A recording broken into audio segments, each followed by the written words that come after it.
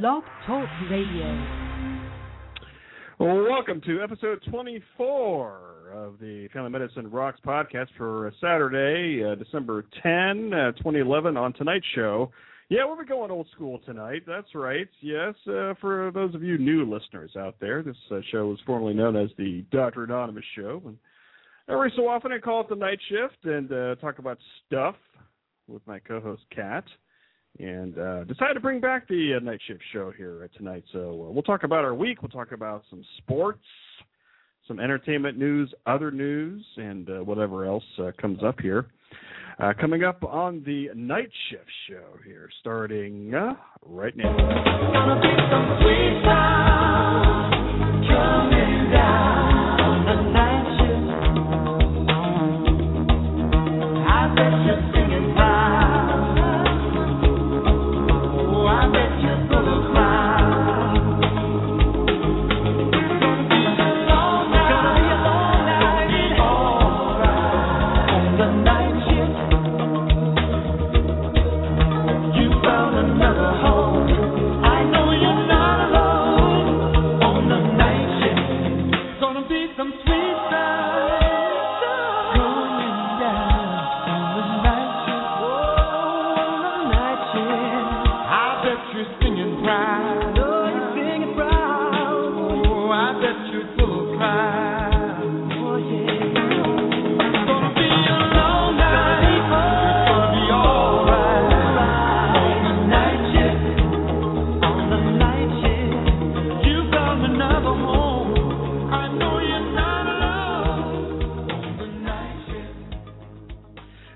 Welcome to the Night Shift. I am your host, the Friendly Family Physician. My name is Mike Savella, family physician and social media enthusiast, and be a brief introduction here tonight. So I just want to give a big shout-out to the website here. You can check out more about me at FamilyMedicineRocks.com. Also, shout-out to all 7,873 people following me on Twitter. I don't know why.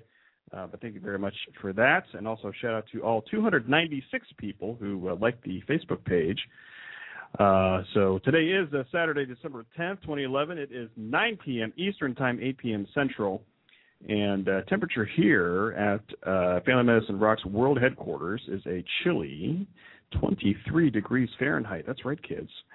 So hope your weekend is going on very well. Hope you're having a good time. And so yeah, we're going to go a little old school tonight. And I know I have Kat waiting on the line here. I'll bring her up here in just a little bit here. And but we'll be talking about some stuff that, we'll talk about some news stories, some sports, some entertainment, some this, some that, maybe some tech news like iPhone and, all that kind of stuff. So a pretty free-forming show. So people who are used to listening to the Family Medicine Rocks podcast or medical stuff, then just tune out right now. I'm just kidding.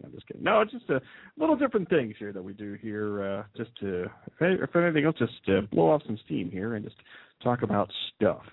So I will shut up now, and I will bring Kat on the line right here. Let me get her intro here because I uploaded a lot of stuff here to the to the show here.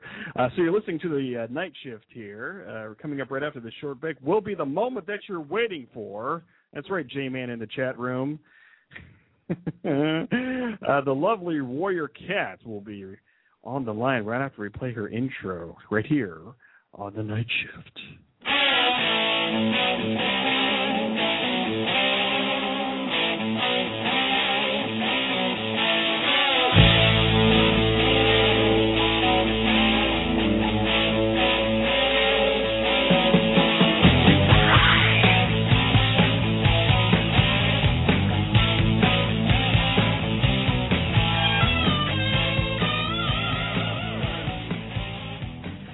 Welcome back to the Night Shift, and on the line is my good friend. I haven't spoken to her in such a long time. Kat, how are you doing there, my dear?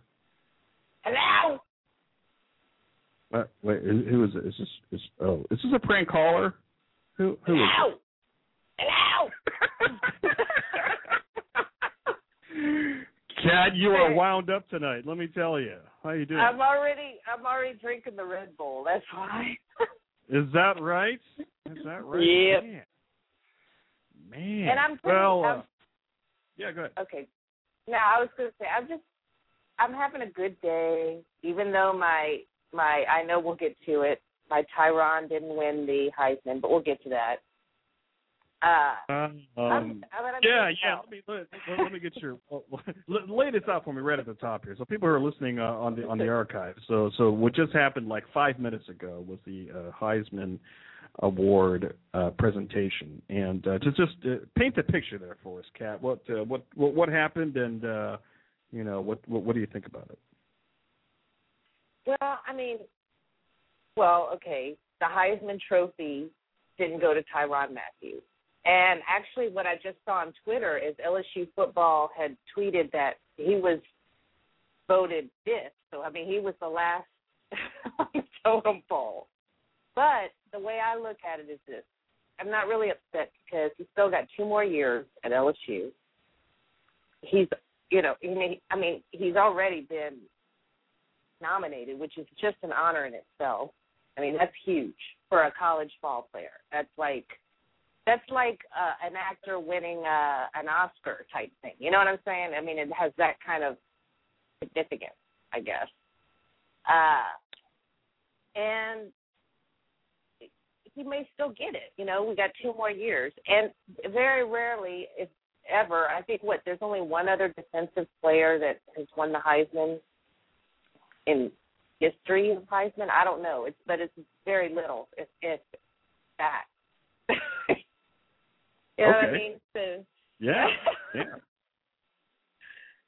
So I'm happy for him that he got to go to New York. And he's so sweet. He looked so humble up there. When they were all standing around, he looked kind of almost uncomfortable in a way, like he felt out of place, What I didn't realize, what I learned on the show tonight, was that I didn't realize I don't know if it was 7th Ward, 9th Ward, one of the wards in New Orleans, when Katrina hit, he had to really deal with Katrina in a bad way type thing.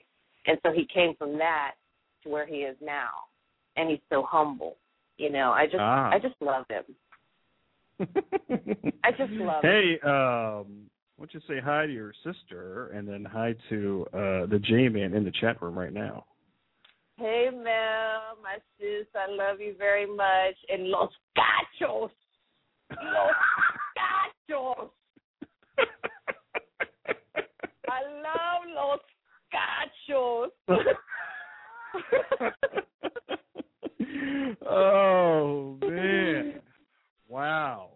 Man. He's so sweet. I just love the Cachos. He's just such a good guy, such a supporter and all of that. They're having a show tonight. They moved their show to Saturday nights here on the Blog Talk Radio Network. Did you know that? Yes, I heard that on their last show. And I think a night show is good, for them because of their, they have a comedy show, and I think for some reason I feel like comedy shows are better at night. I don't know. I don't know. I guess we're not supposed to laugh during the day, but something about a comedy show being at night, I think it's, don't you think? Don't you agree? Sure, sure. Yeah. And at 10 o'clock in the morning, not everyone's always home. Well, sometimes people aren't home at night, but you know what I'm saying. It's kind of like at 10 o'clock in the morning, a lot of people are at work, and they can't necessarily listen to the show because office stuff prevents them from listening to having any fun on the internet. And what's so irritating about the hospital I work at, which I love, by the way, but they even cut out when we go to work on our phones, we like to stream Pandora while we're working, Oh. And well, let me back up here a little bit because I did want to because we're going to keep plugging J-Man's show here coming up in 2 hours here. But I did want to play this clip from their last show because they're big admirers of yours, and they're big fans of yours. And I just want to tell people that Kat does not know what I'm going to play here, so it's going to be totally random. So this is a little clip from their show, their last show, I think, or maybe the one before. about how much they love you. So here is the I'm with Stupid show talking about my co-host Kat. I'll just do a shout out to my BFF, Warrior Cat, who is probably not listening right now. She is watching LSU and Georgia in the SEC championship game, and not the best effort LSU's put forward this year, but they are in the lead now. So, okay, but I bet she's still a little pensive. Probably. I wonder if she's wearing her LSU cheerleader outfit. Oh, and well, in my mind, she is. In my mind, she does every day. And I can see her right now with the game tight. She's kind of like curled up tight on the couch. Mm-hmm. Oh yeah. So what do you think about that, Kat? I love those two. And I think they love you. I love those two. They're so good to me. They really are. I really love those guys. They're good guys. And that makes me feel good that they admire me like that. I admire them too, by the way. Well, cool. Well, so I'm sorry. So I interrupted your work story. So something about Pandora you were talking about. Yeah, no, I'm going all over the place. I think it's the Red Bull, but like we'll stream, like they don't want to see us texting or anything like that. But like sometimes we'll sneak in a text or two, But like, of course, I totally understand. Places of business, hospitals, whatever, blocking, Facebook and certain things at the office, okay? But since we all have iPhones, or some kind of smartphone that has internet access, you can get on their Wi-Fi, their free Wi-Fi, right? And we would stream Pandora while we work. And because we're in a closed nursery, nobody else, we're not like playing it in patients' rooms or anything like that, right? But we can't get on Pandora through their Wi-Fi, even on our phone. I don't know how they did that. Because I'm thinking the patients, so when patients come with laptops and stuff, they're not able to use the internet, because, how were they able to, I don't know how they did it, but thank God I'm grandfathered into the 3G, unlimited data plan for iPhone. So I still stream my Pandora on 3G. Hey.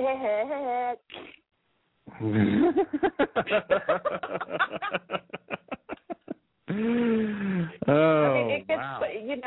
Because it's hard. For me, we're so busy. You know how busy we are at that hospital. It's so busy that sometimes and I don't play it loud because I can't stand loud music. I play it light, and I play like older music, like from the 70s and stuff. I'm old, so I like that stuff. So it's not like hard music. The babies love it, but if I don't have music, it's not bad, but it's not nearly as easy to get through the day as if I have a little bit of music going while I'm working. So. That's my 2 cents. I'm sticking to it. So you just been crazy busy then, just doing your thing. Work has been from November until like now. I mean, I didn't work today, but the last 2 days ago, the newborn nursery got 29 deliveries in 12 hours, 7A to 7P. Okay. Wow. I don't know how bad it was yesterday. I have no idea. But that doesn't include the babies that went to NICU. You know what I'm saying? So there was more births. I don't know how many altogether. But that's a daily occurrence at that place. Right. And I think I've mentioned this on your show before. It just doesn't seem to work out statistically wise. I can't imagine that many people die every day that are born in this hospital. So we have to be overpopulated. Yeah, You know what I'm saying? Yeah, I mean, that's what it sounds like to me. Yeah. Yeah. It's like, that's just a lot of people being born there, Kat, let me tell you. It's a lot of people being born, like an insane. We have an average of 800 deliveries a month at that hospital. That's an elementary school a month. So, just to give people like a general location where you're at. I'm on the border border of the stage. I'm on the border of Texas and Mexico, so it should make more sense now. And I'm not even in a big city. I live in an area that's basically a bunch of small towns bundled together. But, you know, when people talk about, something you hear about on TV, like people will come here to have their babies here. Like they call it, what do they call it, anchor babies? That really does happen. Right. It happens a lot. So that ain't a myth. In case you were thinking it was, it's reality. And, it's just, and it's part of the culture, too. Like, my mom's from Guatemala, but, Spanish, it's all kind of, they all kind of have the culture of where you have a lot of kids. My mom never developed that. She had 2 of us, and that was it. But kind of here, the way the culture is, it's kind of like the more babies you have is your sign of success. Like, with a person somewhere else, it might be how much education you have, what kind of job do you have, how many college degrees. Here, it's how many kids do you have. Right. Pretty much, and so here, I'm a freak. Well, we all know you're a freak. So, I am a freak, but I'm like really a freak. I'm like, you're how old and you've never had any kids? Okay. Oh, yeah. But in New York City, I would be just another one of the girls. I'd be a normal person. Oh, wow. So why don't we start on some of these news stories here? What do you think? Cool beans, man. Let's start with some maybe an entertainment story here. So I think you sent me this story today about Jennifer Aniston. Like what is that story about there, Kat? Well, she was named, I think it was Men's Health magazine, named her like the sexiest woman ever. Okay, there was 10 people they chose, and I think she was number 1 on the list. Now, wow. I know. I think she's a beautiful woman. I do. Don't get me wrong here. This is not a jealousy thing when I say this, okay? But when you hear some of the other people who are on this list, I don't know how they made her number 1. I'm sorry. I don't think she's that. She's a pretty girl, but I don't even know if I would consider her sexy necessarily. Wow. But I don't mean it to be mean. We'll go through this list here. Let me. I have a 1-minute clip here from audio here, and we'll continue. Listen to this news report here, kids. Jennifer Aniston named sexiest woman alive. Hey everybody, I'm Diana Madison for Holly Scoop. All right, there's a new poll out. Jennifer Aniston has been named sexiest woman alive by menshealth.com. The website released their annual list of the 100 hottest women of all time, and Aniston is the sexiest, proving that Aniston is sexier than even Angelina Jolie, Rihanna, or even Beyonce. The girl next door turned one of the world's biggest celebs is the hottest. Could it be her effortless middle part, her blonde highlights that she hasn't changed since she played Rachel on Friends? Or is it the way we cling to the tabloids to find out if Aniston's uterus is or isn't knocked up? No matter how you slice it, Aniston is the best. So, what does this sexy star think about her man Justin Theroux? Jennifer says, quote, "Sexiest thing about a man, other than abs, is if he can make me laugh, has compassion, kindness, and an accurately sized ego." For more on all things sexy, log on to hollyscoop.com. So our good friend J-Mance has narrowly beat out Rosie O'Donnell. And for all the guests, we have a lot of guests in the room there, let me tell you. So if people want to chat about this, I encourage you to register here at Blog Talk Radio and come and chat about it and make fun of us. But like people like Angelina Jolie, their cat, I mean, like really, like I don't know if I really believe that. Well, like I don't think with Angelina Jolie, I don't think for some reason I don't think she's as pretty as she used to be. She looks so kind of worn out or something. But I still think, like, in the past, she's prettier than Jennifer Aniston as far as sexy looking, or that TV, you know, like Marilyn Monroe type. Marilyn Monroe was on the list. But then there's other people that, you know, should have been on that list, because something like this is very subjective, okay?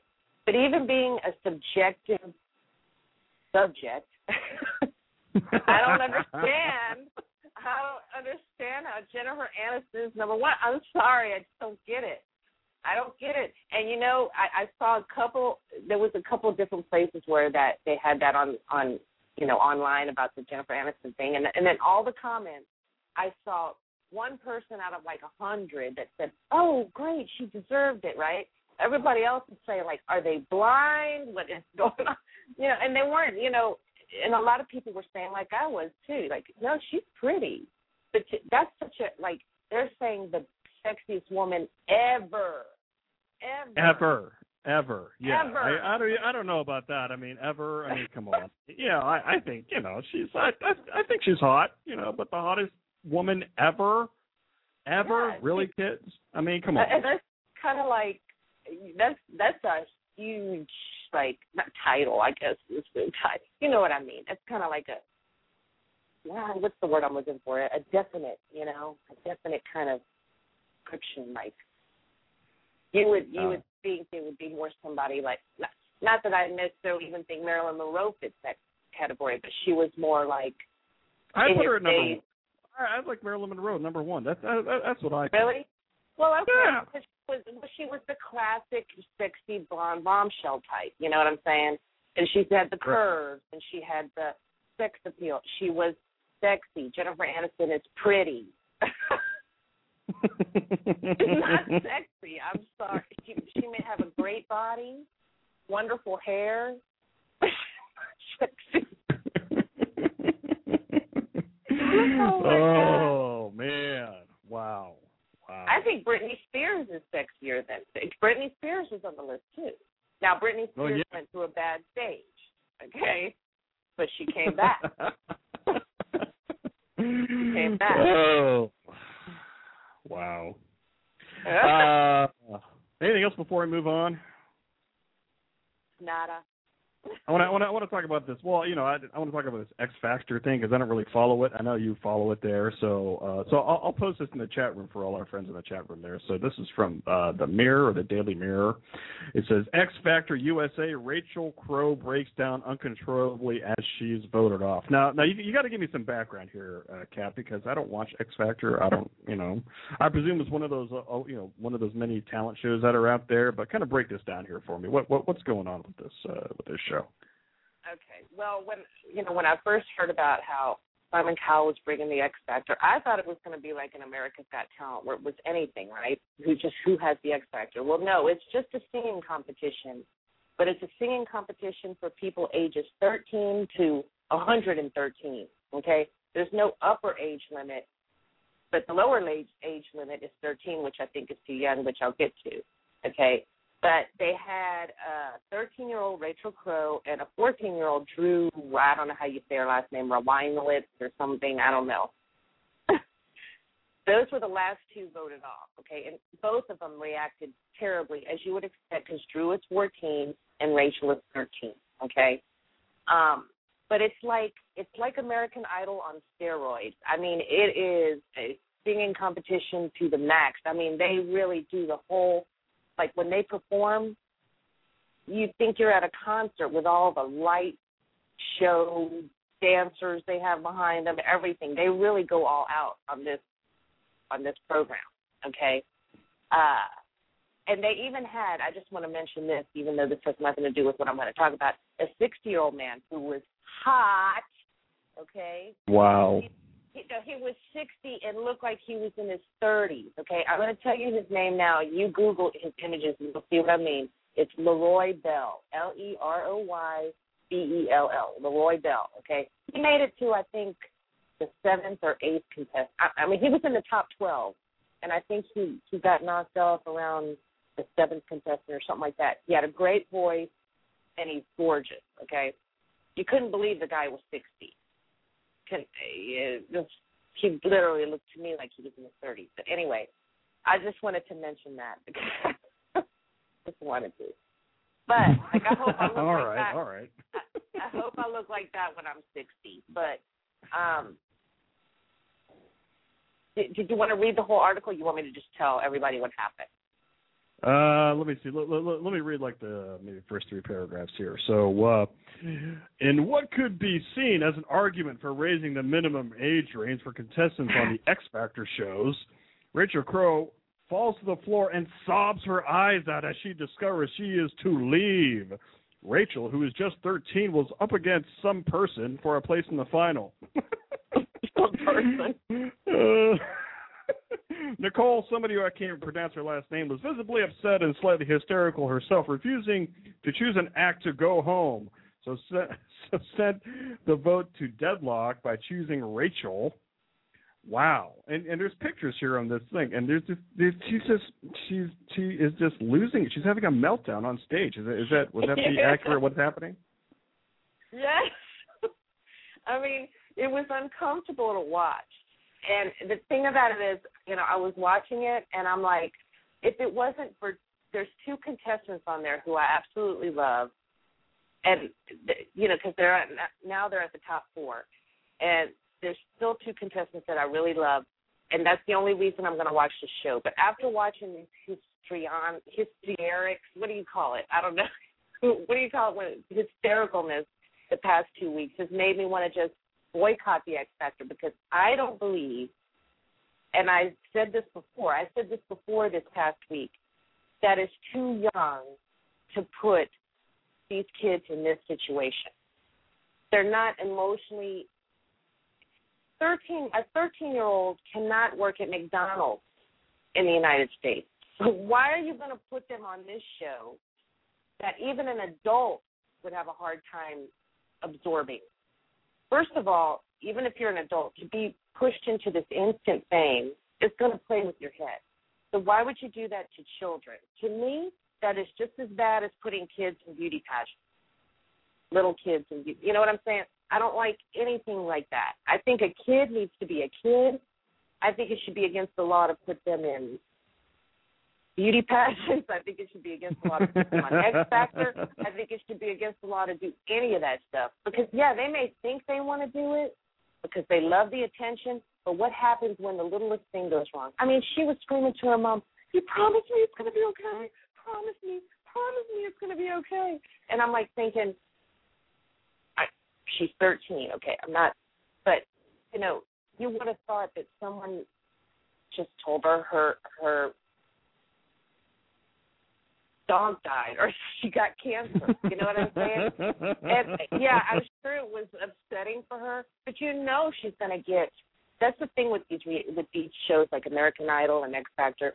If you get up to the top 12, you've already pretty much gotten your chance enough to be seen. You're going to get a lot of people that don't win those shows end up with recording contracts. Look at Chris Daughtry. Look how big he is now, and he was the 4th one, in the top 4 and got voted off. Exactly. That was right.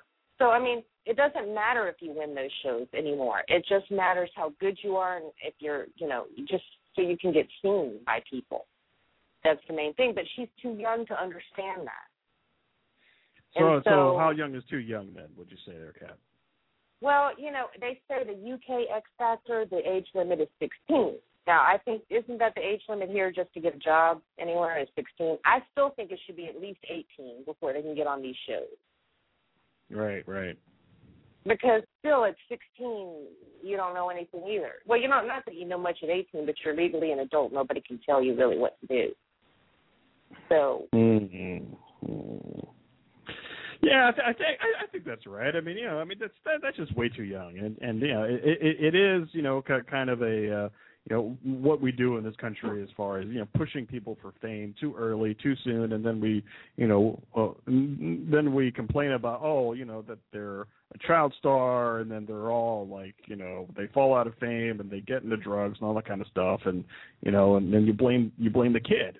And you're like, well, maybe it's society that's pushing these kids to do some of this stuff. Well, and the parents, because of course now a lot of people are very angry with Nicole Scherzinger. They are, and the week before, it was her and Paula that sent Drew home, the little girl. They were getting death threats over this. Like, first of all, calm down, people. I mean, really? It's a show. And like I said before, these girls are going to get recording contracts anyway. I think people take the show way too seriously. But after that happened to Drew, it's, even before Rachel, I'm like, gosh, these kids are too young. This isn't right. It just doesn't feel right to me. It almost, to me, seems abusive to children. Maybe I'm being a little over-dramatic or a little, but I just think it is. Because that's right. Like, I don't know. I think a kid needs to be a kid. And like you said, they lose fame and they get into drugs, or they lose their fame because they get into drugs because of this world that they're put into. Right. Where, they're pressured to be perfect and, and there's drugs all around them, and so they try it and they like it and, it just goes downhill from there. So, I don't know. It's just that the only reason I'm still watching it is for my two guys on there that I like. But otherwise, I don't think I could watch it after that. It was really hard to watch. It's really uncomfortable. Like awkward sauce. Why don't we take a break? We'll take a short break here, and just in the next block of stories, we'll be talking about, just so people will keep tuning in. We're going to talk about Alec Baldwin in the next block of stories. He got kicked off a plane, and we'll talk more about that and maybe a little bit about some apps and iPhone stuff right after one of your favorite songs here, Kat. So you're going to enjoy this. You're going to be dancing around. So you're listening to the Night Shift here on Saturday night here on the Blog Talk Radio Network. Don't go anywhere. We'll be back in 4 minutes here right after this really cool song. It's Christmas time. Did you know that? We'll be right back.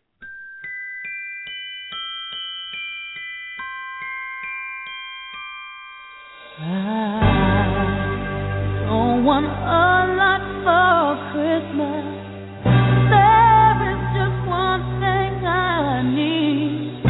I don't care about the presents underneath the Christmas tree. I just want you for my own, more than you could ever know.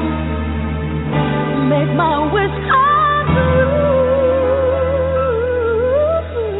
All I want for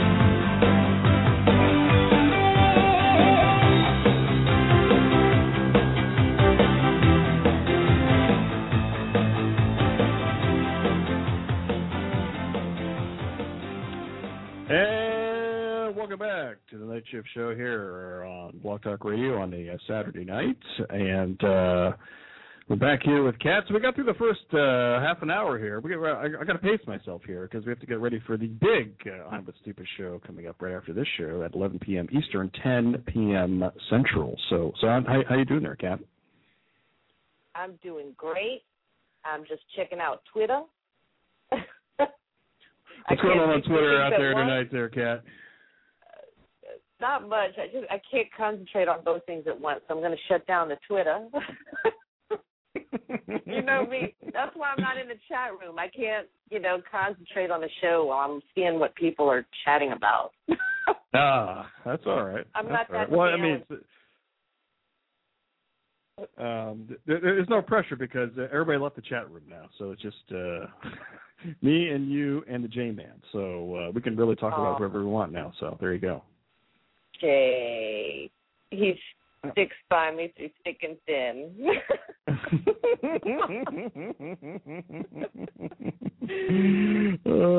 Well, I know you wanted to talk football, so why don't we talk football? And I'll play these two clips about your favorite team here and the big game that's coming up. So we'll talk right after these two clips. Top-ranked LSU wrapped up a spot in the BCS title game in New Orleans as the Tigers rallied for a 42-10 rout of number 12 Georgia in the SEC championship game Saturday.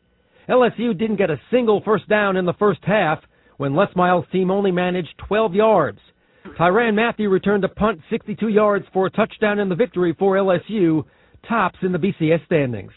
Upset in the top 25 as number 24 Southern Mississippi takes down 7th-ranked Houston 49-28.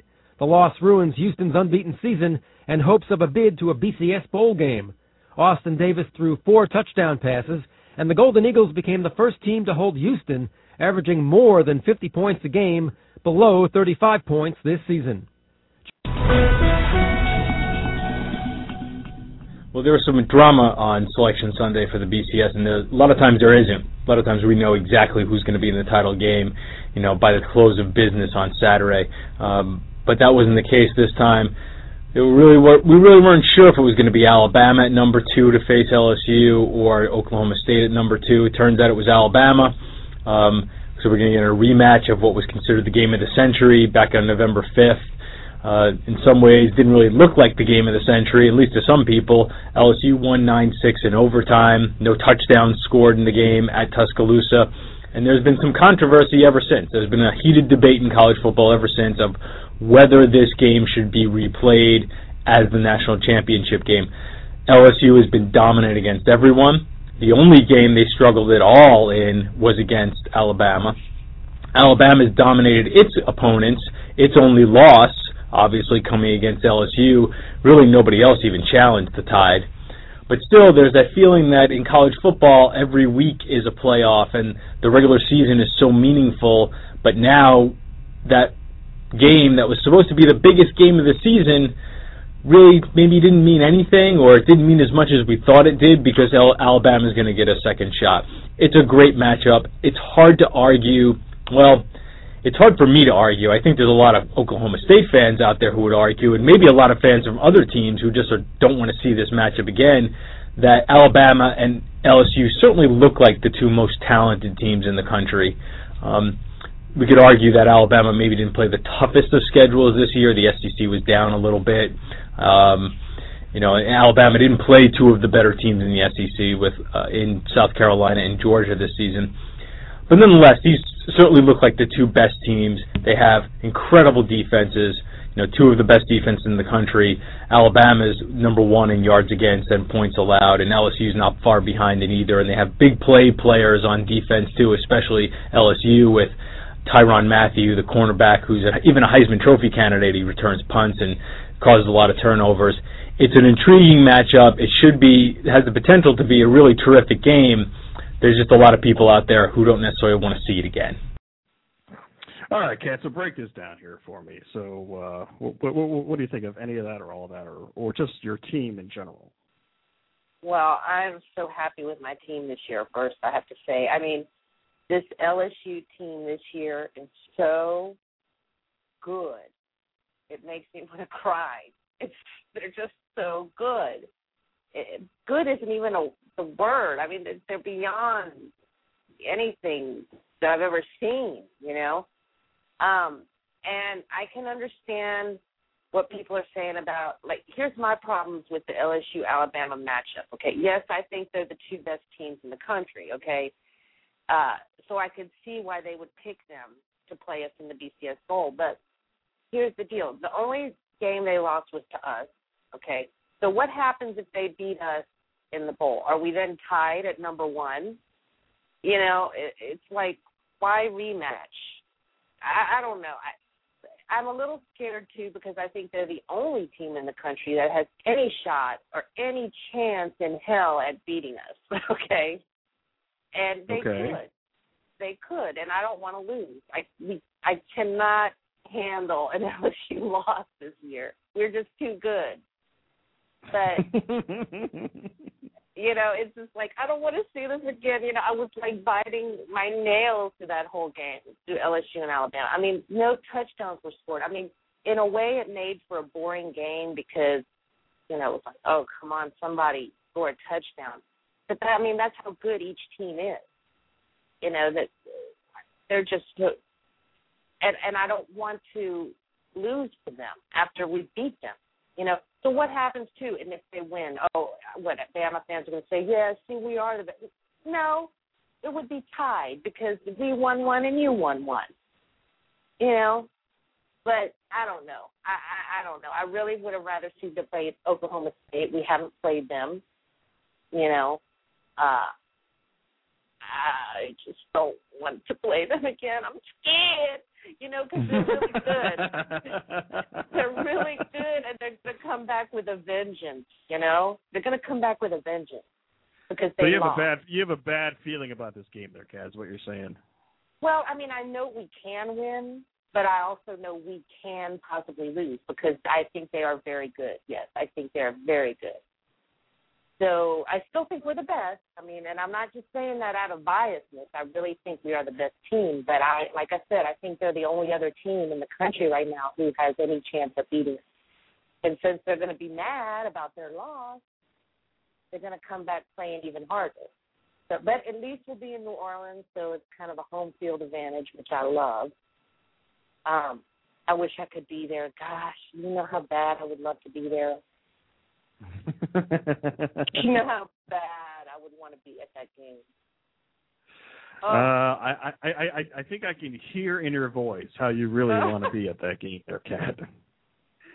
I mean, I'm like already nervous about it, and it's still, 2 weeks away, 3 weeks? I don't know how many weeks away it is, but I think 3, 4, I don't know.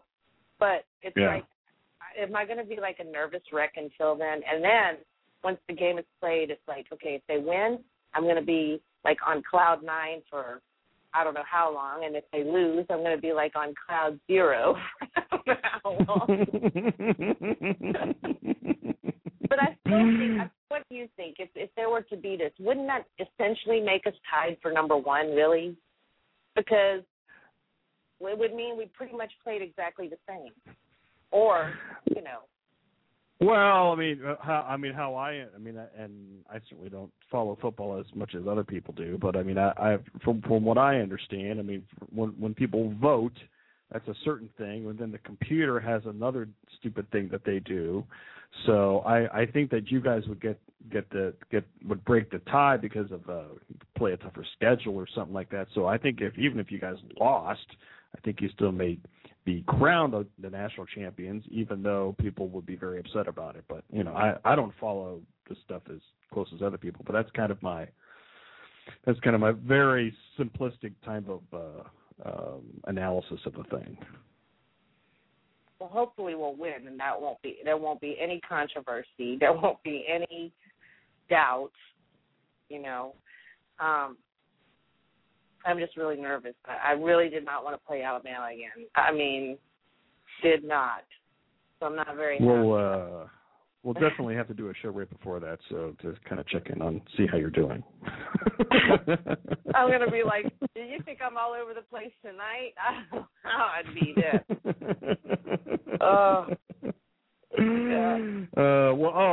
See, J-Man, he knows all. In the chat room, he says, winner of the game is the BCS champion. AP crowns their own champion. So if there's a conflict, then I guess they do fear factor stuff. I don't know what they do. X factor, you mean? X factor or fear factor? Yeah, they do fear factor. You know, they do challenges and stuff. I don't know. Maybe they do. Maybe that's like the next Survivor or something like that. No. Let's do another sports story here, which and I think I sent you the link on this. It's about this high school team, and this is from ESPN. I'm not going to read the story here in case people don't know about it. And this is from Boston, and the title is "Celebration Penalty Caused Title." And the first paragraph goes like this: A Massachusetts high school lost a state championship game because a player raised his arm in triumph as he ran for what had been the go-ahead touchdown, and I guess the Boston mayor doesn't like it. The penalty for the gesture by Cathedral High School quarterback Matthew Owens in Saturday's Division IV-A Super Bowl led to the losing team wondering if the referee's decision could be challenged. The state association said Wednesday that it could not, and there is no provision from the rules to overturn an official's call after the game has been concluded. And there's a lot of upset people up there, Kat. And I saw the video on that, and it's just I don't know why they called that penalty. I mean, it didn't seem like it was too unsportsmanlike conduct or whatever. It didn't seem too like in your face type of thing. I thought that guy was just excited that they were going to win the game and the state championship. What do you think? I totally agree. I saw that video that when you sent me the link, I watched that, and I'm like, you've got to be kidding me that they did that. I mean, this is a state championship. Again, these are kids, You get excited, You get excited. What if he had a cramp in his arm? Maybe he wasn't even celebrating. I mean, it was ridiculous. I mean, he wasn't being, he just raised his arm like, yay, I'm going towards the goal. I thought it was absolutely ridiculous. I think, I don't, so even the mayor was upset at their ruling, or the mayor I guess so. Agreed with it. Yeah, I'm like, it didn't seem like it's excessive. I mean, it's not like, those stupid NFL players that do, I don't know what they do, where all of them get in the end zone and they do whatever that they do in there. I mean, come on.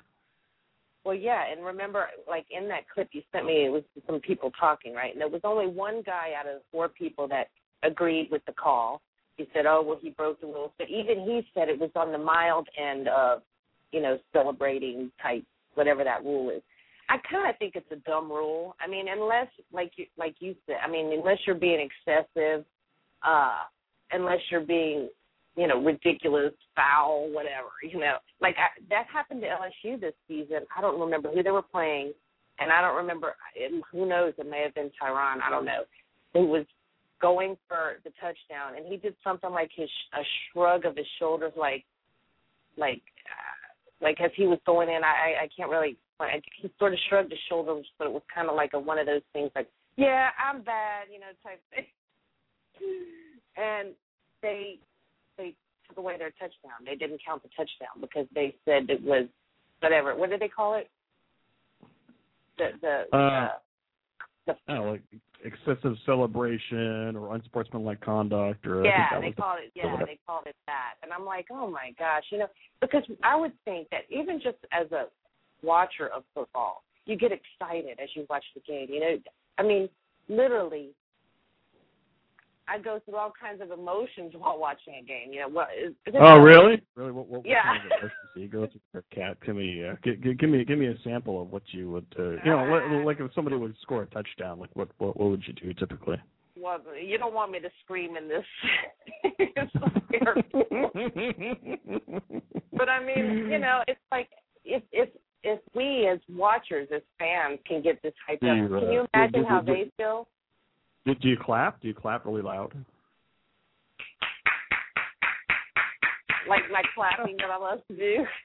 There you go. No, With the Alabama game, when we scored that field goal in overtime, I screamed so loud that, you know how when you scream really loud, like you kind of sort of not lose your voice totally, but it gets raw feeling and kind of hurts in your chest and your throat. I mean, I went crazy. J-Man wants you to scream. He just put that in the chat room. So I don't know what you want to do with that, but, I'm just relating what's in the chat room there, Kat. I love you, Cachos, but I would not do that to people. They would stop listening to the show, and I wouldn't want to do that to I want to say Dr. Anonymous, but you're Mike Sevilla now. You can call me whatever you want to, baby. There you go. Dr. Anonymous. But it's like, so, I mean, but the point is, like, okay, they're playing the game. They're about to make a touchdown. They're going to win the state championship, these high school kids, I'm sure they don't even think about it when they're doing it. You know right. what I'm saying? Like, they don't think they're being unsportsmanlike. They're just excited. I think it's kind of a dumb rule, to be honest, in whether it's high school, college, unless, like I said, it's excessive. I think that's ridiculous. If they're going and they're about to make a goal and they get excited and accidentally raise their arm or something, give me a break. It's right. kind of stupid. All right. Well, let's do one more story in this segment here, then we'll take a break. So let's talk about this Alec Baldwin story. I think it's hilarious. Let me play this audio clip about him getting kicked off of the plane, and then we'll talk about it. On 30 Rock, Alec Baldwin plays a self-centered TV executive, but it's his alleged real-life behavior that got the actor kicked off a plane in Los Angeles. Baldwin's spokesman says he was playing the game Words with Friends while the New York-bound American Airlines plane idled at LAX. American turned to its Facebook page. The airline doesn't cite Baldwin by name, but describes the actions of an extremely vocal customer. American says Baldwin refused to turn off his phone, even going into the lavatory to continue playing. Pilots heard the lavatory door slam so loudly that they contacted flight attendants to find out what was happening. American says Baldwin was extremely rude to the crew, called them names, and used offensive language. He was on his phone, and he didn't want to get off the phone. Then he snuck into the bathroom and became a little bit irate, and they had to remove him from the flight. He was very rude, caused us to be delayed, not very considerate. Just not a very unselfish man. Passengers, including boxer Oscar De La Hoya, confirmed American's account. I actually felt Alec Baldwin, was turning off his devices, and he just got a little angry. Baldwin himself turned to Twitter, tweeting such bombs as, American Airlines is where Catholic school gym teachers from the 1950s find jobs as flight attendants. Baldwin's spokesman says he's so addicted to the game that it was worth getting off the plane. He later boarded a different flight. Baldwin tweeted it would be his last flight on American, despite the fact that the airline shows 30 Rock on the in-flight entertainment system. Matt Friedman, Associated Press. All right, so this is what I think. First of all, okay, why do we need to turn off our phones on the plane? Okay, that's just stupid. Second, Words with Friends. Really? That's the game. Kat, have you ever played Words with Friends? It's just Scrabble. I don't get the I don't get the fascination with Words with Friends. Come on. Actually, I have. Okay, I started playing Words with Friends, I guess, I don't know how many months ago, but several months ago. I was addicted for a while, then I kind of got tired of it. But lately I've been playing J-Man, who's in the chat room, a.k.a. Los Cachos. And I'm in a game with one other girl, and I haven't played a word with her in like 9 days. But I will play back and forth with J-Man because I am destined to beat him. I am. Wow. I have beat it. Like, let's say him and I play 10 games. I might win 1 or 2, and he wins the rest, and it drives me crazy. And so I have this addiction to beat him. And it is so hard. He pisses me off. I'm sorry, but I love Cachos, but he gets me angry because, every time, and it happens almost every time, I see the way the board is set up. I have to play a word, right? I play the word. I get a few more letters, and I see, this next word will get me, over 100 points. I can play it right here. Please, Jay, do not play this little block of, please do not play my word. Or he won't play my word, but he'll play some other word right in the place where I was going to play my 150-point word. And so, and then he ends up winning anyway. Or there was one time that I was beating him by over 130 points or something like that. He ended up winning that game by 1 or 2 points. You have no idea how aggravated that makes me.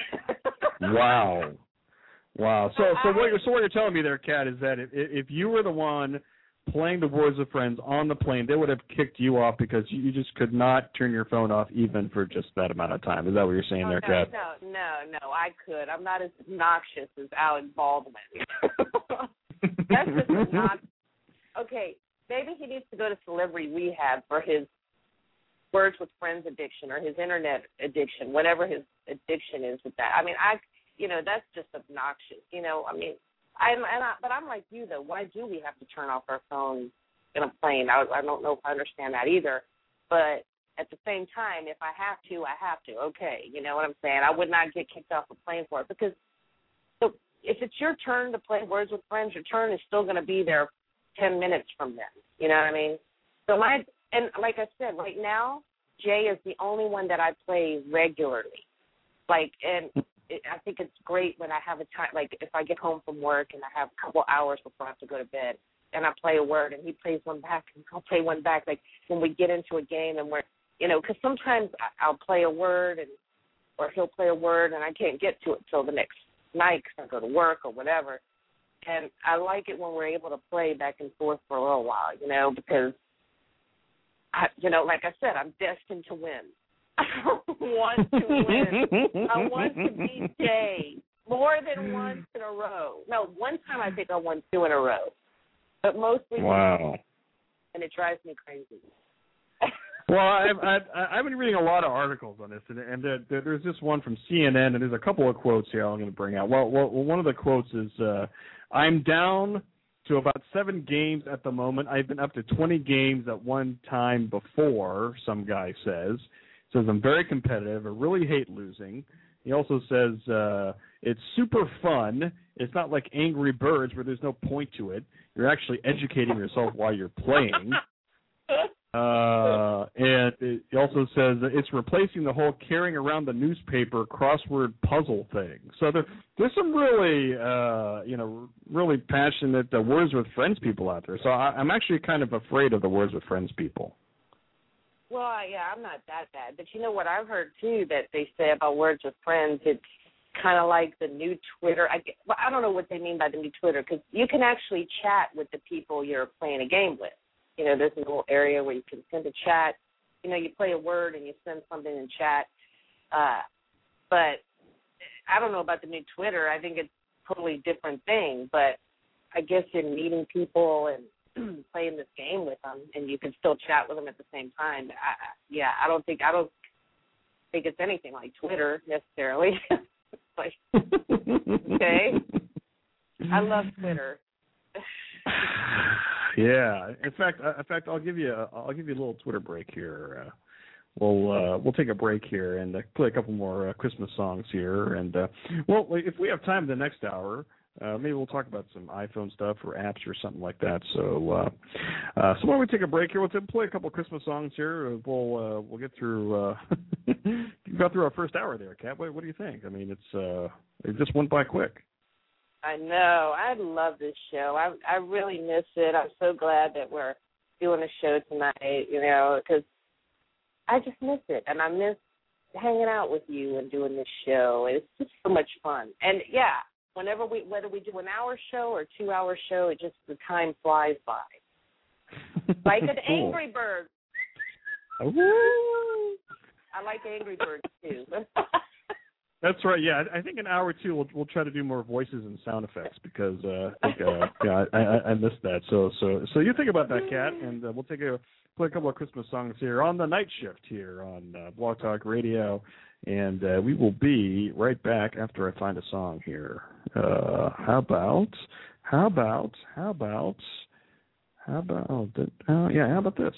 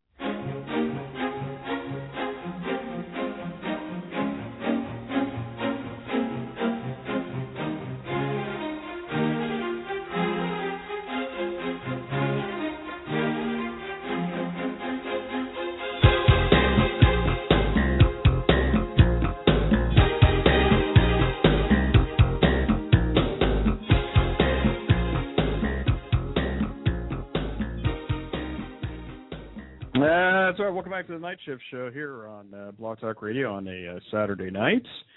And getting ready for the top of the next hour, where our good friend J-Man there will be, and the Matt Man will be on the I'm With Stupid show here on the Blog Talk Radio Network. But first, let's see here. Kat, how you doing there? You holding up there okay? Did you open another Red Bull there, Kat?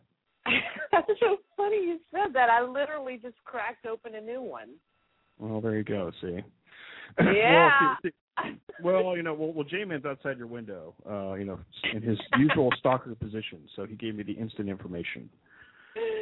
Oh, gosh. Actually, when I was looking for articles for the show, I did find one somewhere about, I don't know where I think it's in another country, I'm not sure, but it's a stalker clinic.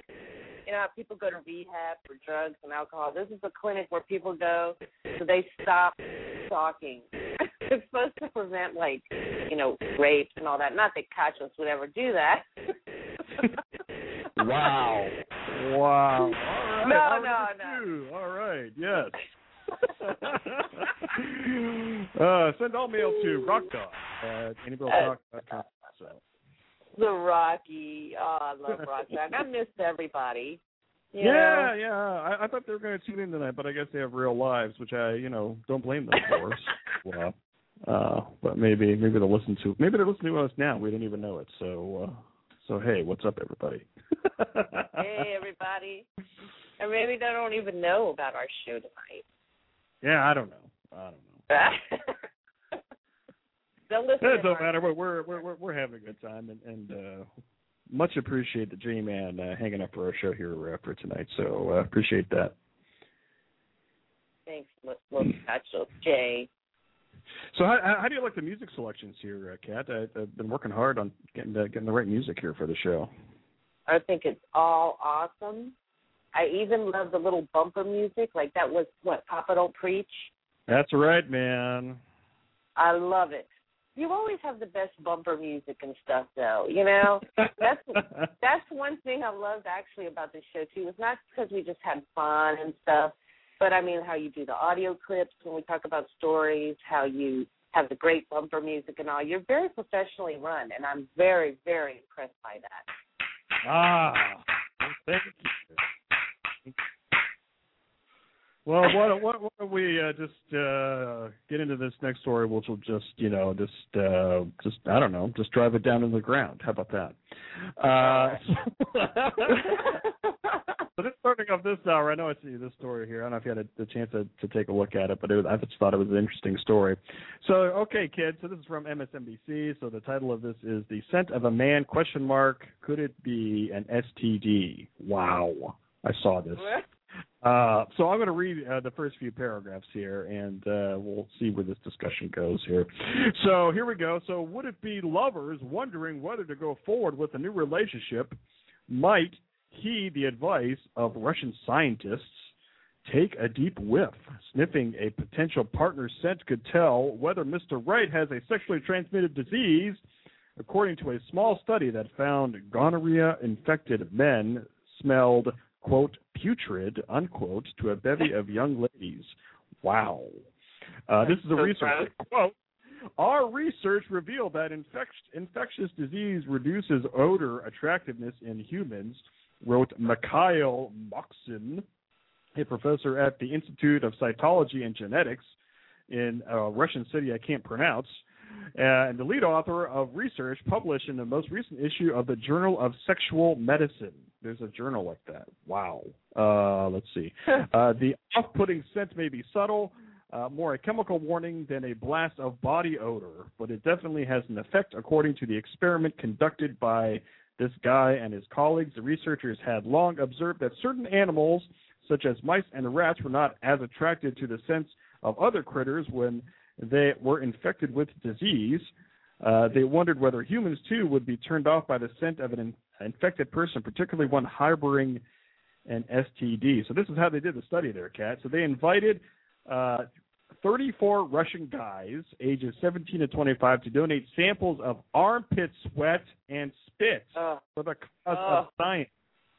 Wow. The group included 13 young men with gonorrhea, 16 who were healthy, and 5 who had the disease but were successfully treated.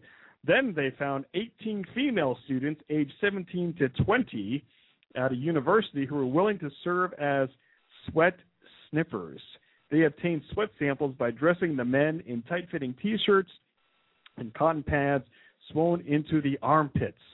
After an hour of sweating, the men bagged their shirts and their pads and placed in the glass vials for women to sniff. I can't read this anymore. Wow. What do you think about that? Sheet? Gross. That's just nasty. And I want to know how much they paid these women to sniff their stuff, because I don't know how much money I would have to be paid to do that. I really don't. And technically, well, like you said it when you were reading the beginning of the article, it said that, okay, tests or studies show that men who have gonorrhea, you could tell if a man has an STD by smelling him. If he has gonorrhea, he's going to smell putrid. Well, first of all, if a guy smells putrid, I'm not going to want to go out with him anyway, so we don't have to worry about that. If he has gonorrhea or not, if he just smells disgusting, why would I want to be with him, Oh, so, I know.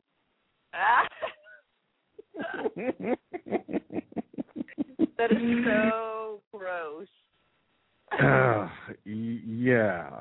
That's just I can't believe that they had that story there. It's just But I am curious to know how much they paid those girls. Probably a case of vodka or something. I don't know. Because they had to be drunk when they sniffed. Exactly, drunk sniffing. In fact, that's probably a class at the university there. Drunk sniffing. It's kind of like when you say, girls look prettier when you drink more or whatever. Maybe things don't smell as bad if you're drinking. I don't know. That's like, gross. Yeah, okay. Yeah, I feel all like icky now. 30. It's funny when you said, I can't read this anymore. It was making you nauseous. It was making me nauseous. It was making me nauseous. All right. So let's move on here. Let's talk. Well, let's get back to some social media stuff here, because we talked about this in our pre-show show prep. Well, kind of, whatever. So there's this. Well, I'll read the title. This is from the Daily Mail from the UK. So this is from November 3rd, 2011. So the title is, "Woman tried to burn down house of longtime friend who defriended her on Facebook." In fact, Kat, you told me about this. Let me read this here a little bit. So a woman tried to burn down the house of a longtime friend who defriended her on Facebook, police say. Jennifer Christine Harris, 30, of Des Moines, Iowa, has been charged with first-degree arson and is being held in jail. Harris allegedly tried to torch the home of old friend Nikki Rasmussen while Nikki and her husband Jim were sleeping. The fire broke out in a detached garage at 1 a.m. on October 27th at their home. Police say the fire caused a popping sound, which was followed by a boom. The couple were woken up by sound, and they managed to escape as their siding of their house started melting from the heat of the fire of the garage. I'm going to put this link in the chat room here, too. But Kat, I didn't know Facebook was so dangerous out there, like friending and defriending. Like, how did you find out about this story? I actually heard about it on Twitter. It might have been Novell from Buzzworthy Radio. I think he tweeted it and somebody else did. And I'm like, what? They even have articles out there about how people can get their feelings hurt when you get defriended on Facebook and all that. But, that's taking it to a whole new level. It's like, I think it's just fascinating how social media has become so, or people have become so involved in it, so entrenched in it to the point where, not to the point of what she did was just outright crazy. And what I found even crazier was that she is a teacher at an elementary school. That's scary, But what does she do in like real life situations? I mean, I know she knew this woman in real life, okay, and I think it went beyond the Facebook thing. I think they were already starting to have problems. She finally befriended her, and she lost it. Obviously, this woman has bad psychological issues. So I don't know if you can so much blame Facebook, but then it's like, what is it about Facebook what is it about social media that makes people have their feelings hurt by certain things? And, I think that's a fascinating phenomenon, you know what I mean?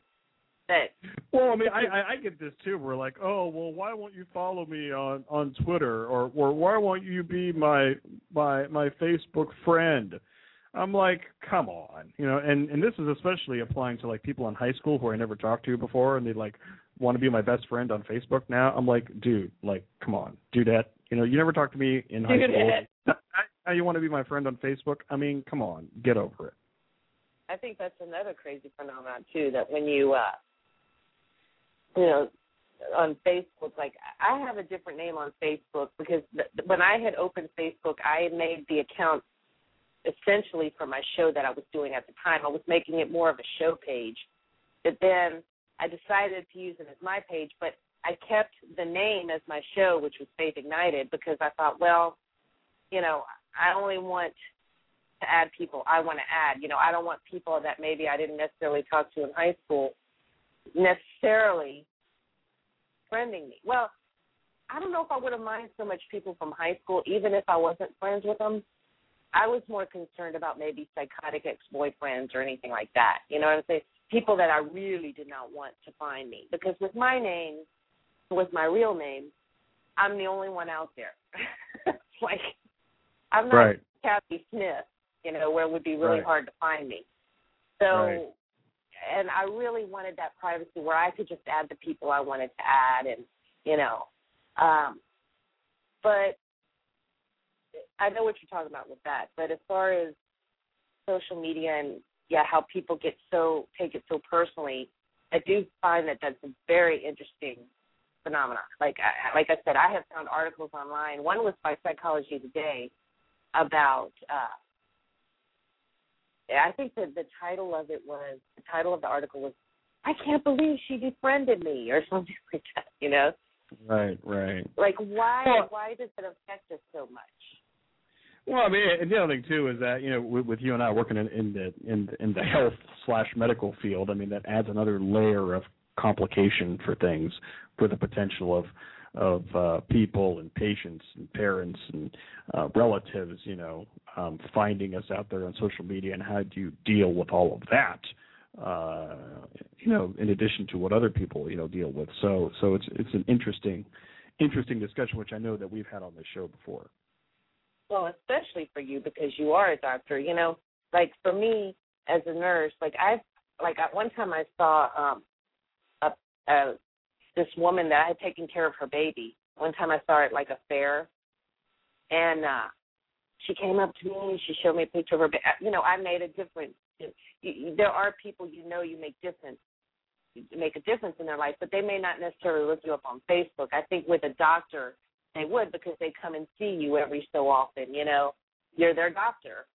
So if they find you, whereas I see these people for whatever period of time, whether their baby's there for a few months or a few weeks or whatever, I just see them for that moment of time, whereas you see them their whole life maybe, from the time they were to the time they're an adult. So it's a little bit different for you, and I would think that would be hard. Like, I would find that a very different. I don't know if I could be on Facebook if I was a doctor, like with my real name either. You know what I'm saying? Just for that, just not even for the people in my past, but just for, I wouldn't want patients necessarily wanting to be my friends, because I think you have to keep that separate.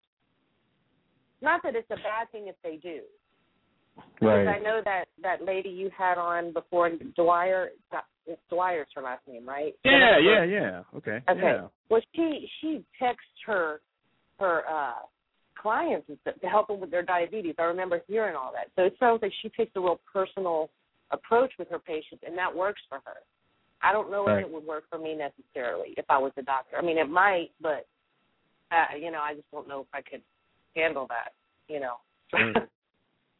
So. Let me talk about this other. I saw this on the news today. This another Twitter-related story about these congressional guys that got fired for tweeting that they were drinking. This is from the Huffington Post. It says staffers fired for drinking on the job. From Seattle, U.S. Representative Rick Larson fired 3 staffers who apparently chronicled their on-the-job drinking exploits, including taking shots of Jack Daniels at their desks via Twitter.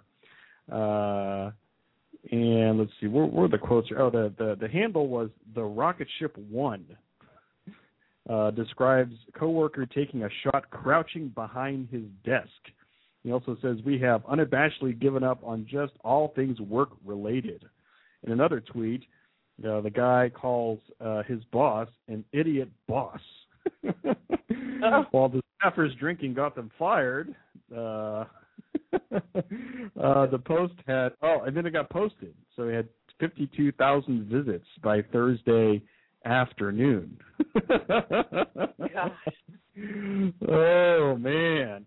So here's a little tip there, kids. So if you get to work up there on Capitol Hill and you're doing bad stuff, don't Twitter about it because you'll get fired.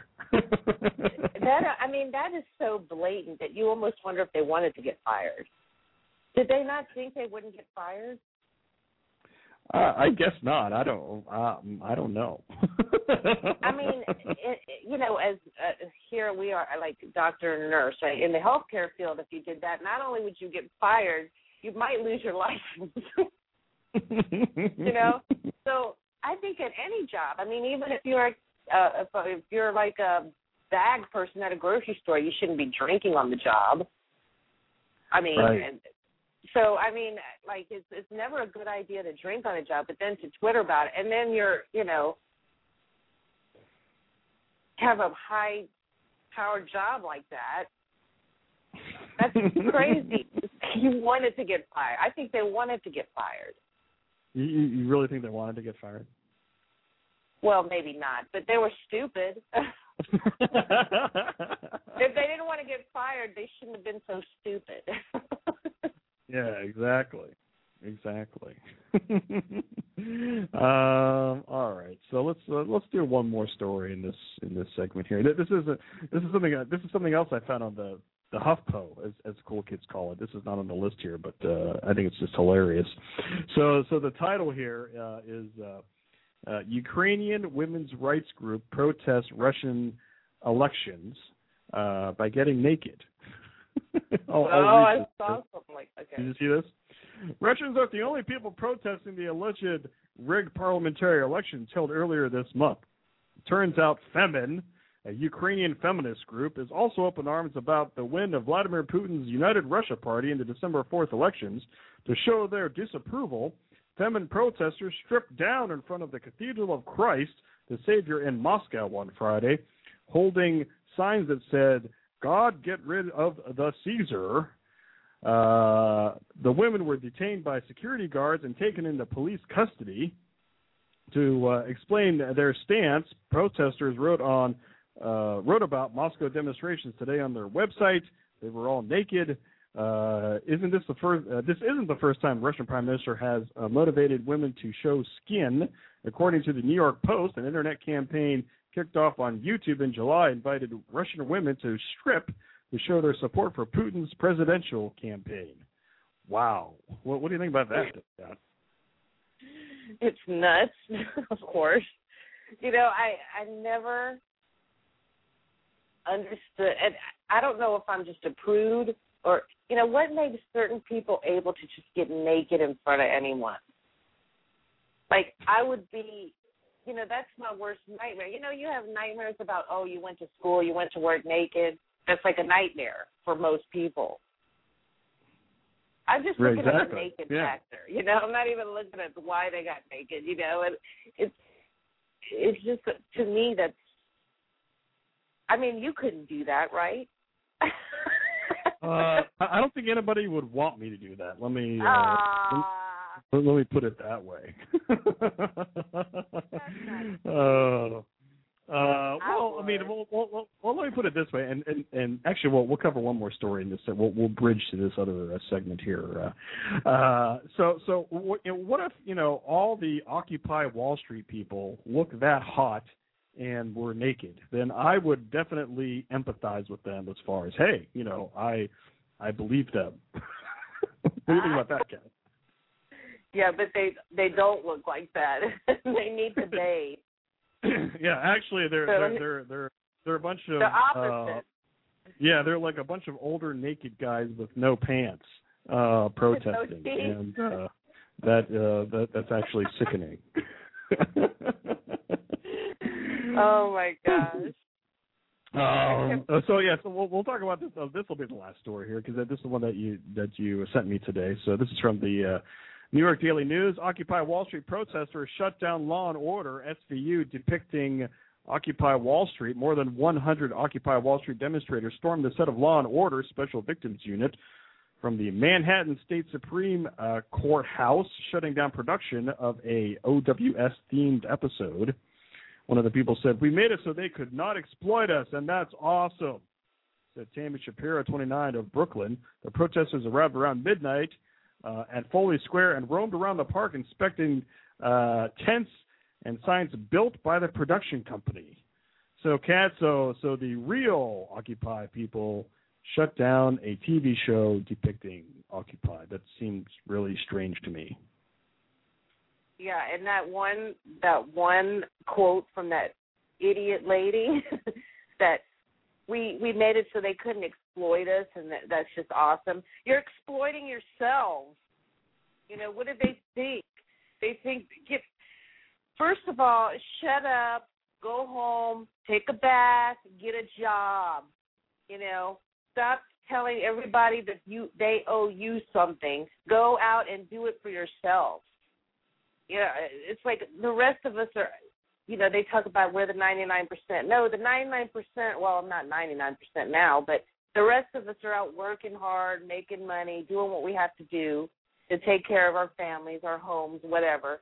We're not sitting in a park messing up the nature and wildlife and making a trash dump out of these parks to try to prove a point that they're never going to win. They're never going to, nothing's ever going to come out of this.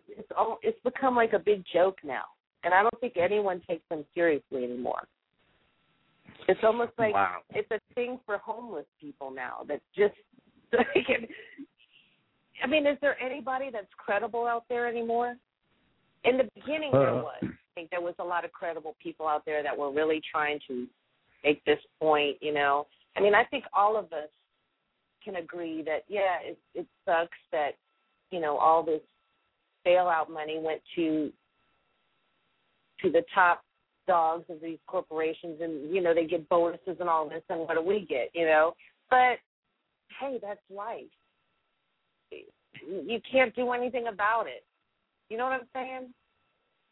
Yeah, I mean, J-Man cannot get all the money. I think it's what we've established here is that, J-Man, you got to share it with some of us out here. He's embarrassing all of us, because they have a big important show at the top of the hour here, and he's like the 0.5%er. I don't know. Did that sound right? I have no idea. The 5%er. No, the 0.1. I don't know. 1%. I don't know. Why don't we take a break because I don't know what I'm talking about here anymore. So when we play this Christmas song, we got 28 minutes left here in this show till the top of the hour to the I'm With Stupid show. But we'll take a break here and let's see. In the next block here, we're going to talk about Mythbusters. They messed up this week, and we'll talk about some other stories here coming up on the Night Shift show with me and Kat. Coming up here in 4 minutes and 25 seconds. We'll be right back.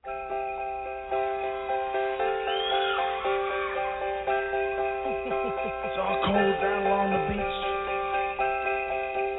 And the wind's whipping down the boardwalk. Hey, Dan! Hey, fellas know what time of year it is? What time? What? Oh, Christmas time. You guys all been good and practicing real hard? Yeah? Clients, you've been rehearsing real hard now. So Santa, bring you a new saxophone, right? Everybody out there been good or what? Oh, that's not many. You guys in trouble out here.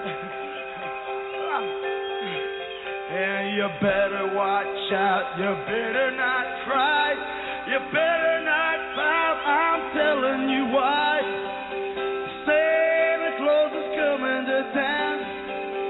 Santa Claus is coming to town. Santa Claus is coming to town. He's making a list. He's checking it twice. He's gonna find out who's naughty and nice. Santa Claus is coming to town. Santa Claus is coming to town. Santa Claus is coming to town. He sees you when you're sleeping. He knows when you're awake. He knows if you've been bad or good. You better be good for goodness sake. Oh, you better watch out. You better not try. You better not pout. I'm telling you why. Santa Claus is coming to town. Santa Claus is coming to town. Santa Claus is coming to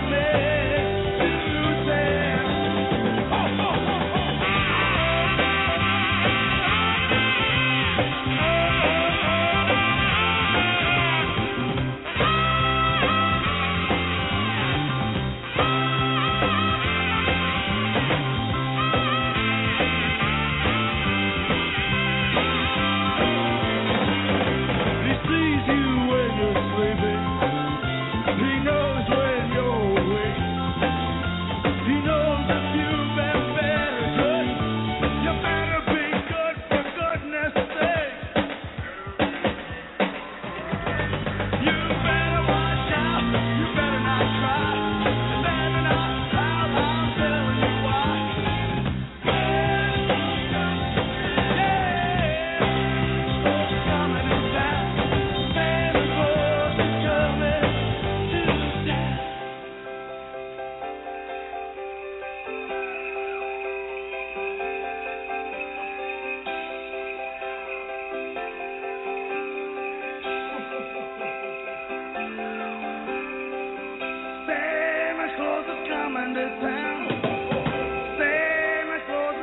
to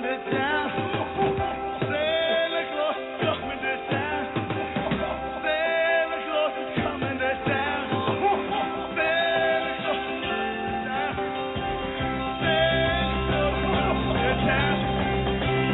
Santa Claus is coming to town. Santa Claus is coming to town. Santa Claus is coming to town. Santa Claus is coming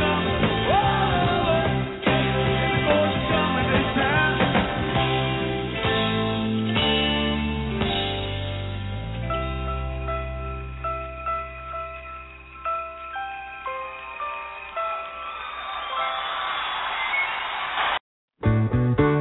Thank you for being a friend.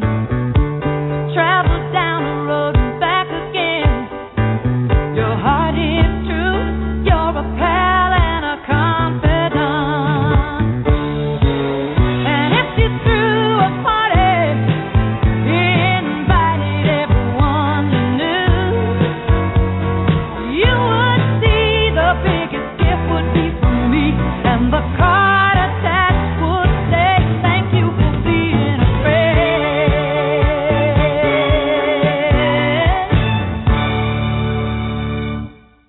And welcome back to the Night Shift Show here on Blog Talk Radio on a Saturday night, and our last 22 minutes here of the show here. So, Kat, are you ready? I mean, it's been a really good show here tonight. Yeah, basically because of you, because you're awesome. Aw, Aw, thank you for being a friend, Dr. Anonymous. Dr. Anonymous, Mike Sevilla. Oh wow, man! So let's see what stories we have left here. I don't know. This is kind of I don't know how I feel about this story. You sent me this here. Man is accidentally shot by his own dog. Let me read this here. Dogs are man's best friend, except when they're shooting a gun at you. And strangely enough, that's what happened to a hapless dog owner in Brigham City, Utah. The man in question is a 46-year-old hunting enthusiast who's not named in local news reports on the incident. He got behind a bird shot, courtesy of his local canine companion when he was out duck hunting over the weekend. The man and his dog were traveling in a canoe-like boat when the man stepped out into a shallow marsh to set up some decoys. He left his 12-gauge resting on the bow of the boat when the dog, quote, did something to make the gun discharge. I don't know if the safety device is on. It's not impossible. The dog could have taken off the safety. I don't know. What do you think there, Kat? Do you think the guy, the dog was going after his owner there? Well, I think later on in the article it says that the dog was excited to see him. I think he was going to go after him, like, "Hey, Daddy," that kind of thing, He stuffed on the gun or something, and it shot him in the butt. It's just like, oh gosh, it's funny. I mean, the guy's okay. Exactly. So I can laugh about it, but maybe he changed his dog food and the dog was not happy about it. You never know. Maybe he went from that yummy, soft, gravy-filled canned food to some dry. I don't know. Generic. Maybe he changed it around. Yeah. And maybe he didn't like it. Maybe he left him outside a little too long. Forgot to let him in at night. But I was like, I remember when I might have been on Twitter. It seems like I get all my news and everything from Twitter now, but and I've been on Twitter a lot lately, which is because there was times where I was hardly even looking at Twitter, even reading stuff. But I read the headline, "Dog shoots owner," and I'm like, am I reading this wrong? Like, how does a dog shoot a gun? But apparently it was an accident. Yeah. Speaking of accidents, so you know about this show named Mythbusters. I've only seen it a couple times, but I guess they dispel myths. Is that your understanding of the show there? Yeah. I think I've seen it once, a long time ago. So I think they were in Los Angeles or something like that, and they had a stunt. They had an experiment that went awry, and there's two news clips here that I'll play, and then we'll talk about it. For the cast of Mythbusters, blowing things up and firing weapons is routine, but this experiment went horribly wrong. The Alameda County Sheriff's Department says the cast was measuring the speed of projectiles fired from a cannon, but the cannonball missed its intended target and instead went through a concrete wall, bounced off a hillside, then straight through the front door of this house, bursting through the wall. They were actually sleeping at the time, so they didn't actually hear the cannonball come through the house. And the cannonball didn't stop there. After exiting the home and bouncing off the roof of another, it smashed through this minivan. With your hands, show us how big that cannonball was. That was about this big there. It was a good 5-10 inches. And how much did it weigh? Well, I didn't touch it. I mean, it probably weighed 10 pounds at least. The Alameda Sheriff's Office says no one was injured in the mishap. John Belmont, Associated Press. After the cannonball comes the combing of this Dublin, California neighborhood by hosts of the TV show Mythbusters. It was an experiment gone bad, a cannonball flying wildly off target from this range, careening through the walls of a home, taking out a tile on a roof, then landing in a minivan. This is the worst thing we can imagine happening. I have kids of my own. I have a house of my own. I can't imagine how angry I would be to find this happening to it. Now the owner of the house and the driver of that minivan are marveling at the close calls. And my husband and my son was in the car 5 minutes before it happened. I'm so glad they are fine. They're saying this is unfortunate, but I'm like, I didn't know this is happening here, these kind of experiments happening here. The experiment's now over. There will be no cannon fired in this area anymore, at least by us again. The sheriff's department says the firing range is closed as the neighborhood starts patching holes, looking for peace. Lee Powell, The Associated Press. Yeah, Kat, I think it's pretty obvious. There will be no more cannonballs shot in this area. Yeah, duh. I can't believe nobody got hurt. That cannonball went through a lot of things. Yeah. Did you see the pictures of all that? No, I need to go and check it out because I didn't see every single link that you had sent me. But, I can't believe that, A, nobody got hurt, and, I already said that, I think. But I can't believe that the people in the house didn't wake up when that thing went through the house. Yeah. So I saw it on the news. So it went through the house, and you can see the pictures of it. And then it went into this minivan. I'm like, wow. And I guess the mom said or something like that her husband and her kid were just in the van, 30 minutes before it happened or something like that, and would have been really bad. I guess stuff like that happens. That's crazy. That Mythbusters is kind of almost like, Jackass, the movie, whatever. Yeah, exactly. Kind of like that. They do crazy stuff, and something's bound to happen at some point. But I can't believe the travel it went through all those things. Yeah, exactly. I was I thought it was going to end in the home, and then they say it went through the home and it bounced off another roof, and then I'm like, okay, where does it end? Yeah, I was going to try to trace where all it went, but I'm like, wow, it was just crazy. So with 15 minutes left, I have a couple of sweet stories to end the show here tonight. So the first story I'll play here is this kid, growing up there, Kat, where you're out there and you put this little note message in a bottle type of thing and you throw it out there in the ocean and think that nobody will ever see it or get to it. What I'll play here, this is a nice little story about somebody who actually found this little boy's message, and now they're communicating here. So here's the story. Back in March, 10-year-old Curtis Kipple and his fourth-grade classmates in Brockport, New York, were given a writing assignment with a twist. Their teacher had them pen letters. I said I like to play football with my dad and play video games.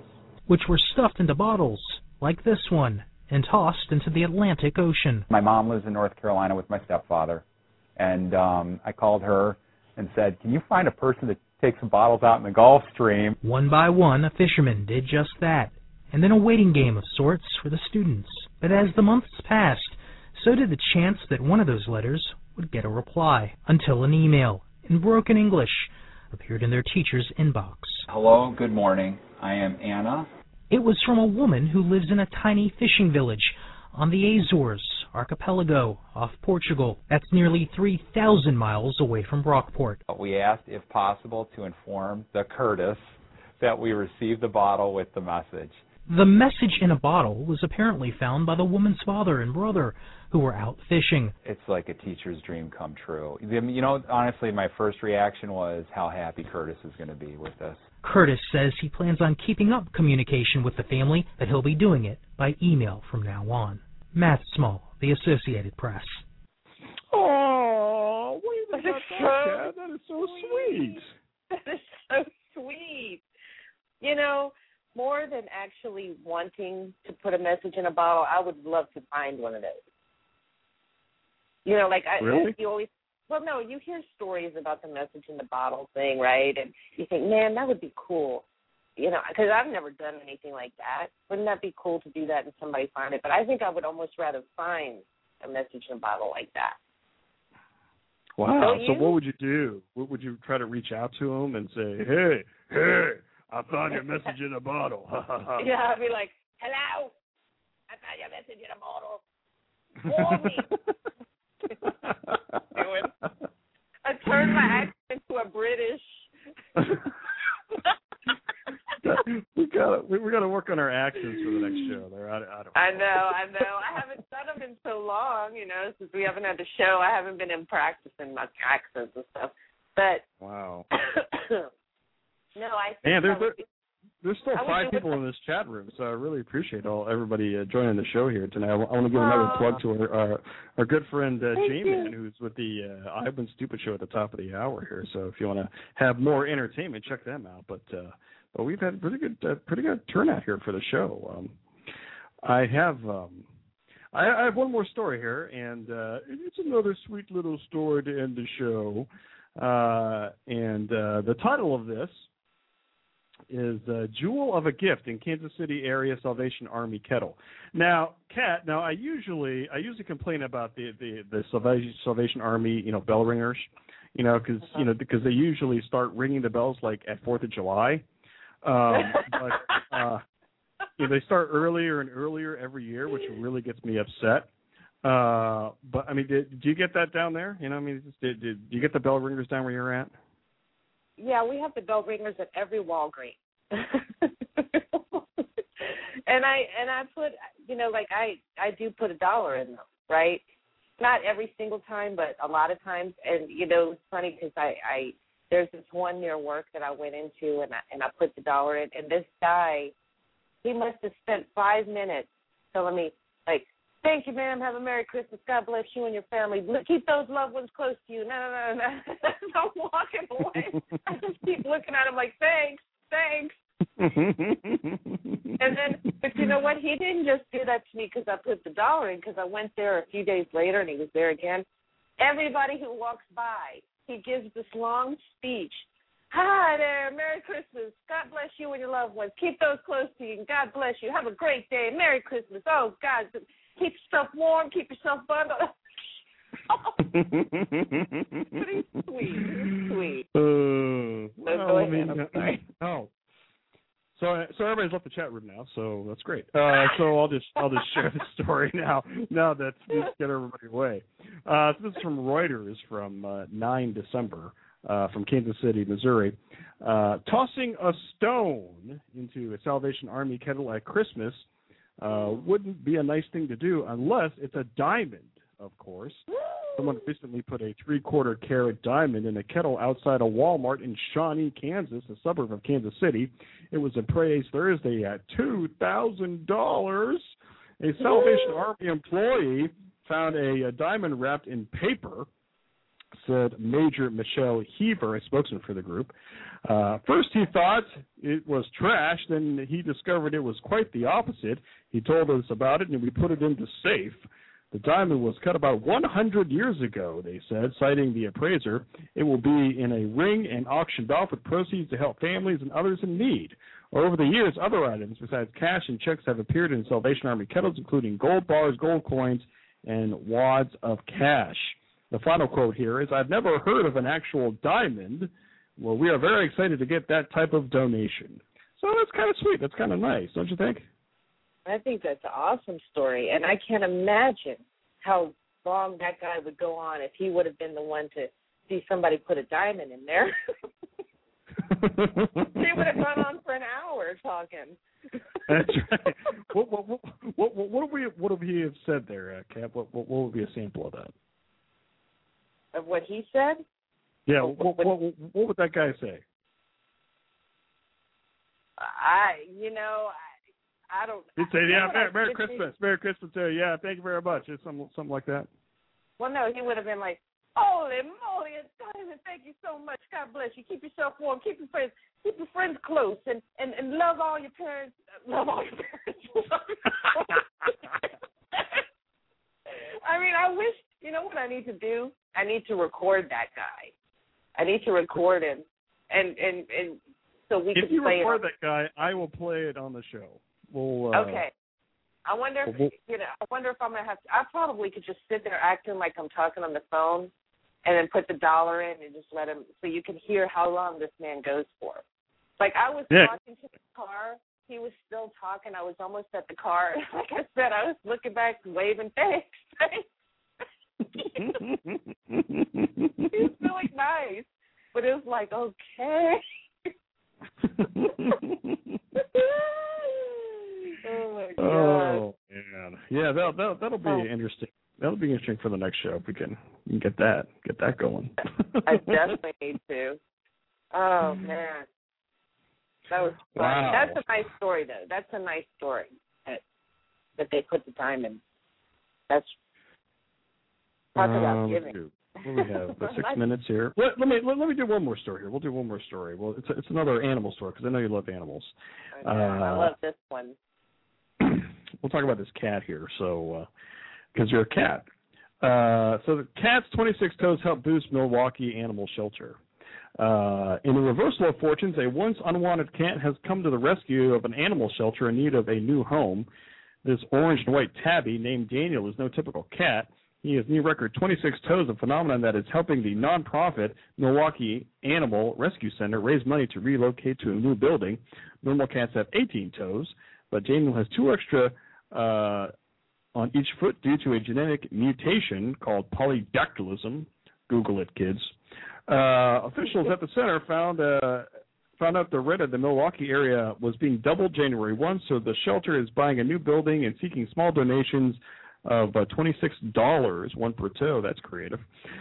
They've collected so far enough to secure financing of about $80,000 since October 24, but they hope to raise $120,000 by December 23. So that's a nice little sweet story there. I saw pictures of this cat, and hey, it's a nice little cat there, don't you think? I think he is just so beautiful, And when I loved that story, by the way, that you had sent, and they had raised what did they say, over $80,000 so far? Yeah. And I love the little idea they came up with, like $1 for each toe, so it's basically a $26 donation that people are giving, and he ended up at that shelter because he was unwanted because of his dysmorphic features. And now he was going to be adopted out, but they're keeping him as a mascot, which I love too. And I thought he's a beautiful cat, And I see polydactylism in babies, but a lot of times, I don't know. I guess I don't know if you've seen it because you don't really take care of kids, right? Like they just tie it off usually because it's just like hanging there. Like usually, it always weirds me out. Poor babies. Right, exactly. But it's not usually a full functioning digit. It's like it looks like a little tiny stubby finger with a nail and everything, but it's hanging by a thin thread of ligament type thing. So they just tie it off and it's like nothing. But it's just so weird looking. But sometimes you'll see, like I think I saw a kid once where his thumb was like one thumb, but it branched off into 2 separate thumbs or something. Because it's weird things, you see all that. And that's basically what this cat had. I mean, he actually had the extra digits. They weren't just hanging there, like you see with a lot of kids that have the polydactyly thing. Yeah. So, but they said he can totally walk and he has no problems, functioning like a normal cat. So, his gorgeous face and beautiful cat. I think it's a beautiful cat. Oh, cool. Well, I think we made it. We have 3 minutes left, and I'm going to play a song here at the end as well. So, Kat, what do you think? We got through another show here. I didn't think I'd make it the whole 2 hours. I thought I would just conk out. Well, I knew we could do 2 hours. I knew we could because we rock. Well, no, you know what I mean. I'm not cocky or anything, but no, I really enjoyed it. I'm so happy that we got to do this show. Like I said, I missed it. I missed you. We haven't talked in a while, and this is always a good time for me. But I knew we'd get to. it's been so long. I knew I was going to talk my butt off, which I did. At the beginning, I thought I wasn't going to be able to shut up there for a minute. I just kept going and going, but I did. I had a really good time. Thank you so much. And all the Christmas music was so awesome. Yeah, I'll check my schedule for next week, and maybe we'll do this again. So because I get to, it's fun getting back in the groove of things, there, Kat. So yeah, I missed it too. So it's just my schedule, we'll talk about it on the next show, like what the heck I've been doing the last few months. But yeah, it was a lot of fun. It was a lot of fun. We'll have to do it again. For sure, man, for sure. And go Tigers. All right. So anything else, Kat, before we just shut her down for the evening? Just thanks, everybody, for listening. Y'all are great. Don't forget to listen to I'm With Stupid next here on Blog Talk Radio. Again, I had a great time. Mike, Dr. A, I'm not even sure what to call you anymore. We'll work it out. We'll work it out. We'll figure it out. Love you. Love everybody. And have a wonderful rest of the weekend. And I will talk to you later. Mwah. All right. All right. Good night, Kat. Good night. All right, kids. So close up the end of the show here this evening. I do have a little song here at the end to close things up, and just check out my website here at FinleyMedicineRocks.com for the next show, and also follow me on Twitter at Dr. Mike Sevilla, Dr. Mike Sevilla, and one of my favorite tunes here for the Christmas time, of course, is Charlie Brown and Peanuts here. So we'll listen to this. We'll get cut off at the end here, but you can listen to the rest of the archive. So good night, everybody. Thanks, everybody, for listening, live or in the archives, and we'll talk to everybody later. Bye-bye.